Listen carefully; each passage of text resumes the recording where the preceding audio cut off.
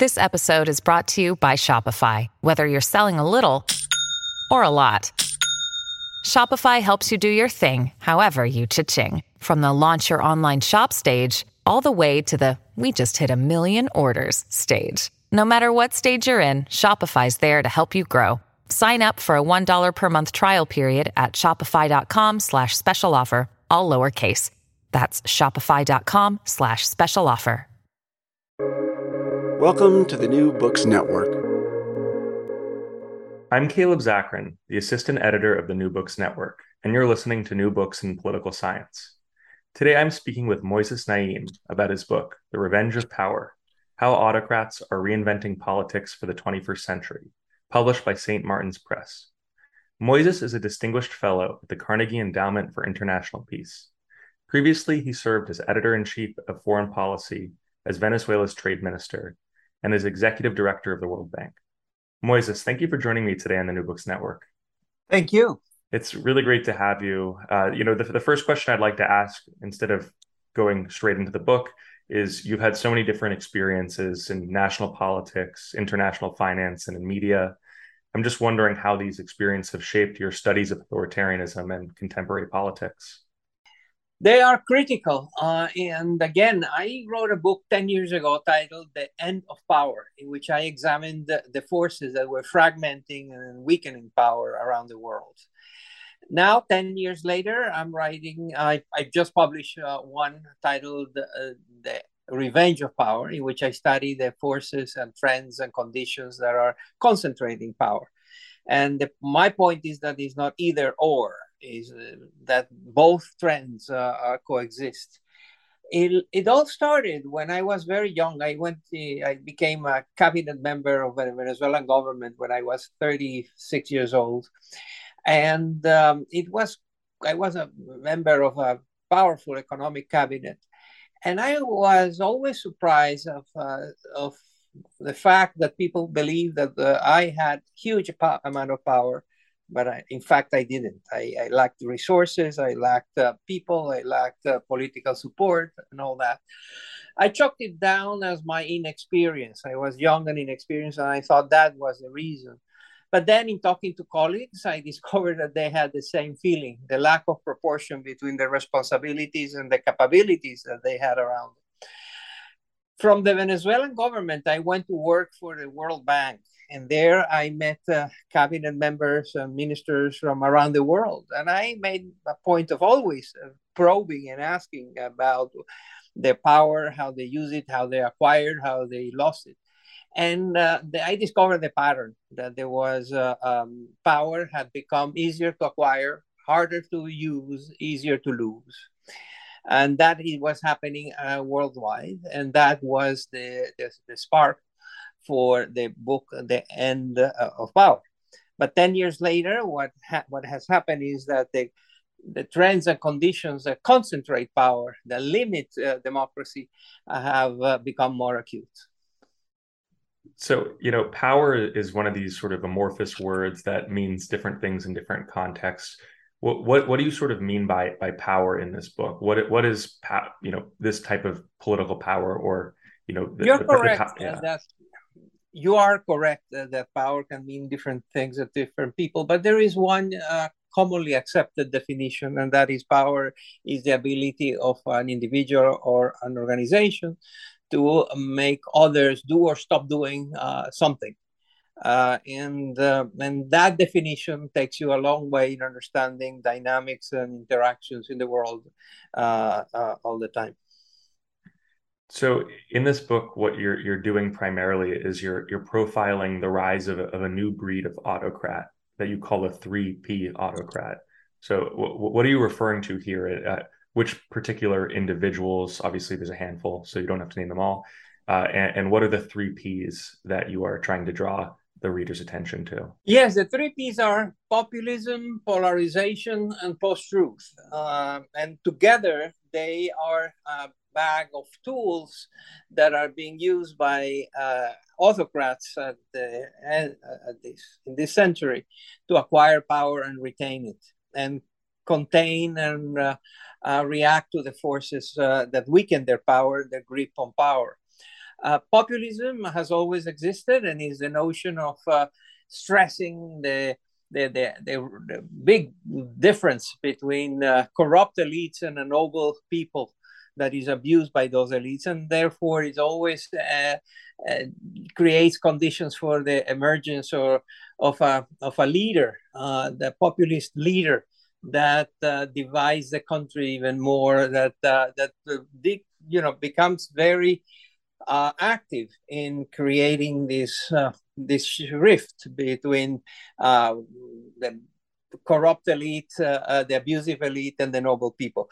But he or she get to power by saying that they're going to fight that, but very quickly they become part of the problem and concentrate power and all that.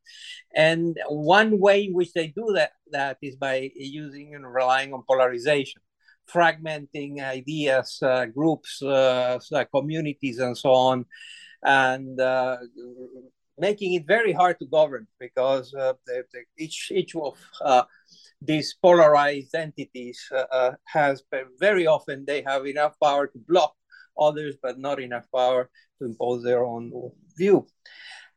In recent years, this has been amplified by the 3P, the post-truth, that relies in modern methods and technologies and social media to amplify and make polarization and populism even deeper and more important. So those are the 3Ps. And what is interesting is that to see around the world different people with leaders with very different backgrounds and ideologies resort to them in different ways. And, Donald Trump and Nicolás Maduro in Venezuela, they cannot be more different. And yet, when you see their behavior and what they do, it's quite similar. Urban in Hungary and Bibi Netanyahu in Israel when he was in government, again, and they all use the 3Ps to acquire power and retain it. Are these, sort of characters, a lot of them are also, self-proclaimed nationalists. To what extent do you see nationalism as playing a role? It's very important. It has always existed, but now is even more so, and it becomes part of the polarizing forces. You use nationalism to polarize society also, and agitate and create support for the regime. Something that you also talk about is the fact that authoritarian, a lot of these autocrats, that they are initially, at first at least, democratically elected, so there is some popularity to it, and you argue that the preeminent trigger able to activate authoritarian predispositions is the perception of threat. Can you elaborate on what constitutes a threat and why this perception would predispose someone to authoritarianism? Well, we all like to be protected. We all like to be shielded by bad things happening outside our family, our workplace, our city, our nation. And therefore, you end up having protectionist instincts, both on the part of the people that want to be protected by bad things and bad threats that are happening, and the polarization then is part of that. You identify different kinds of threats and divisions of society and use the other as an example of a threat. We are seeing that in the United States now, of course. Another phenomenon you discuss is anti-politics. What is anti-politics and what role does that play in this rise that you see?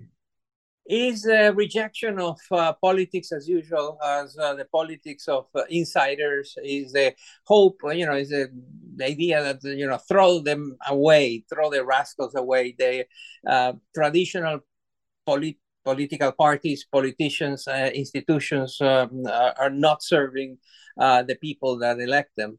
And so is there repudiation and rejection of anything that had, and anything and anyone that had to do with power before. And so just kicking the table and trying to change everything.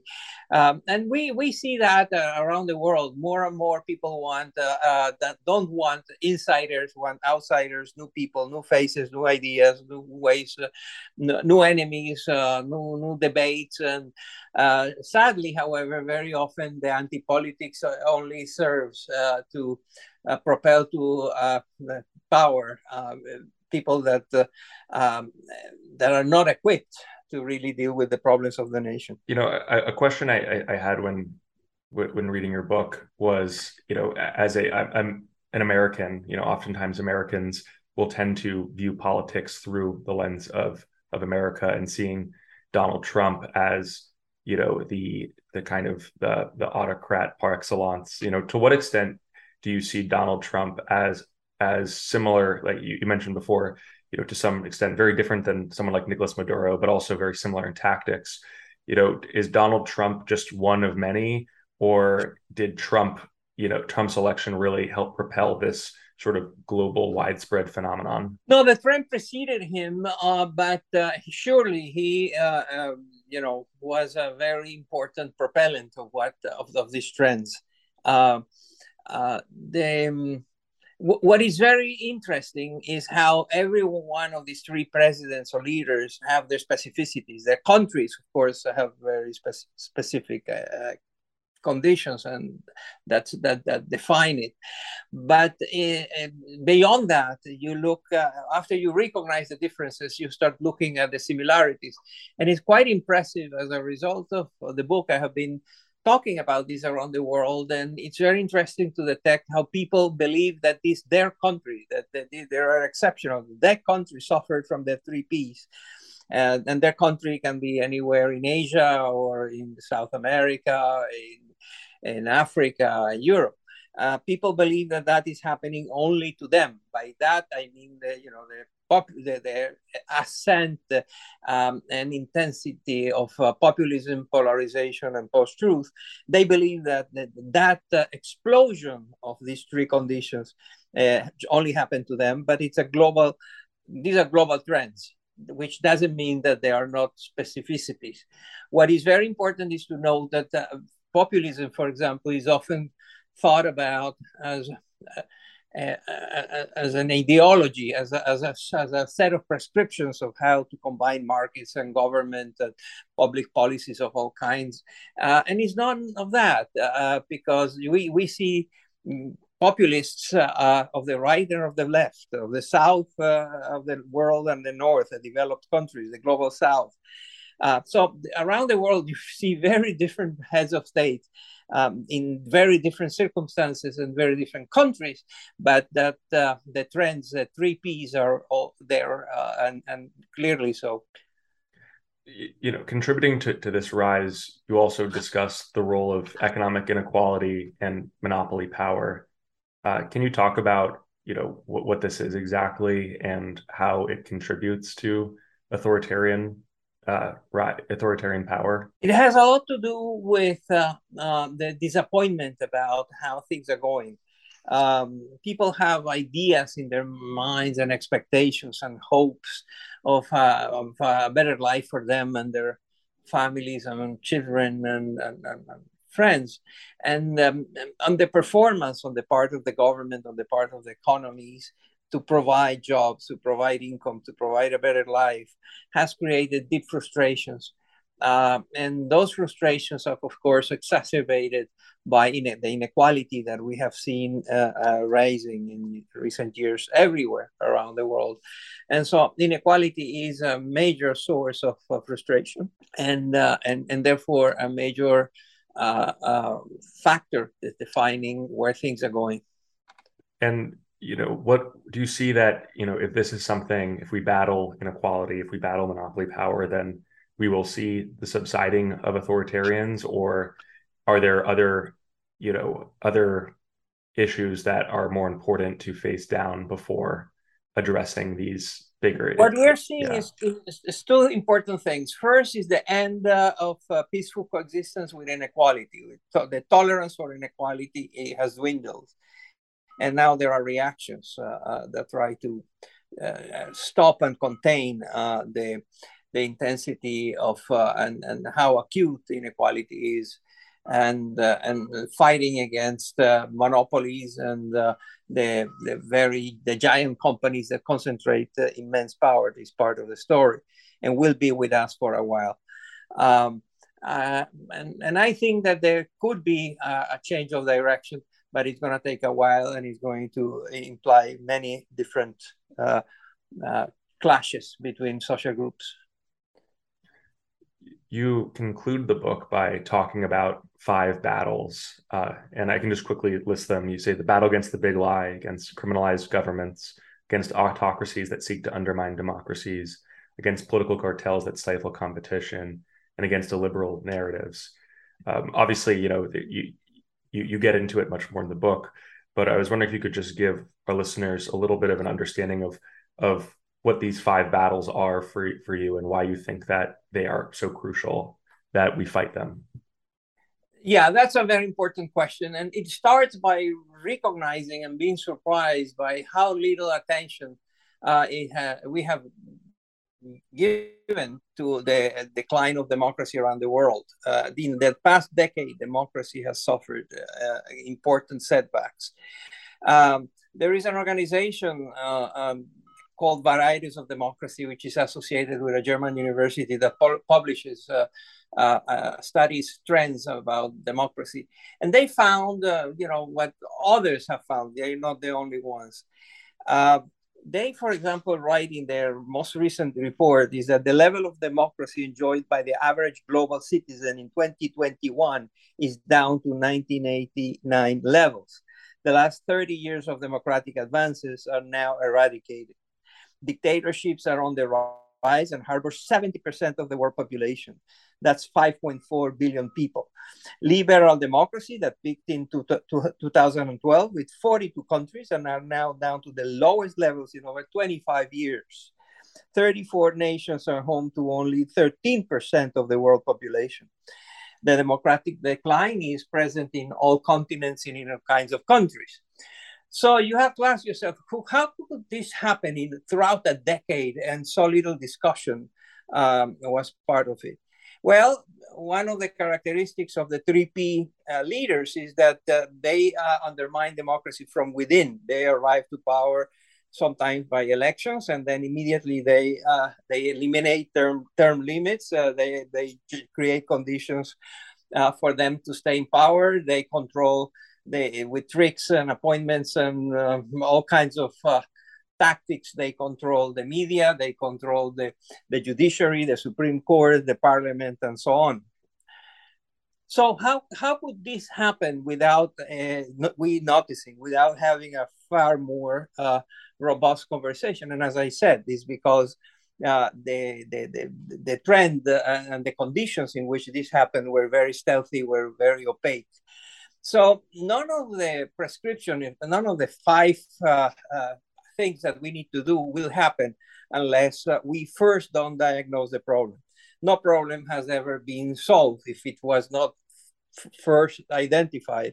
We need to identify the backslide on the attack, the backslide of democracy and the attacks on the checks and balances that define democracy as an urgent priority and an urgent challenge that needs to be responded by the democracies of the world and the liberals around the world.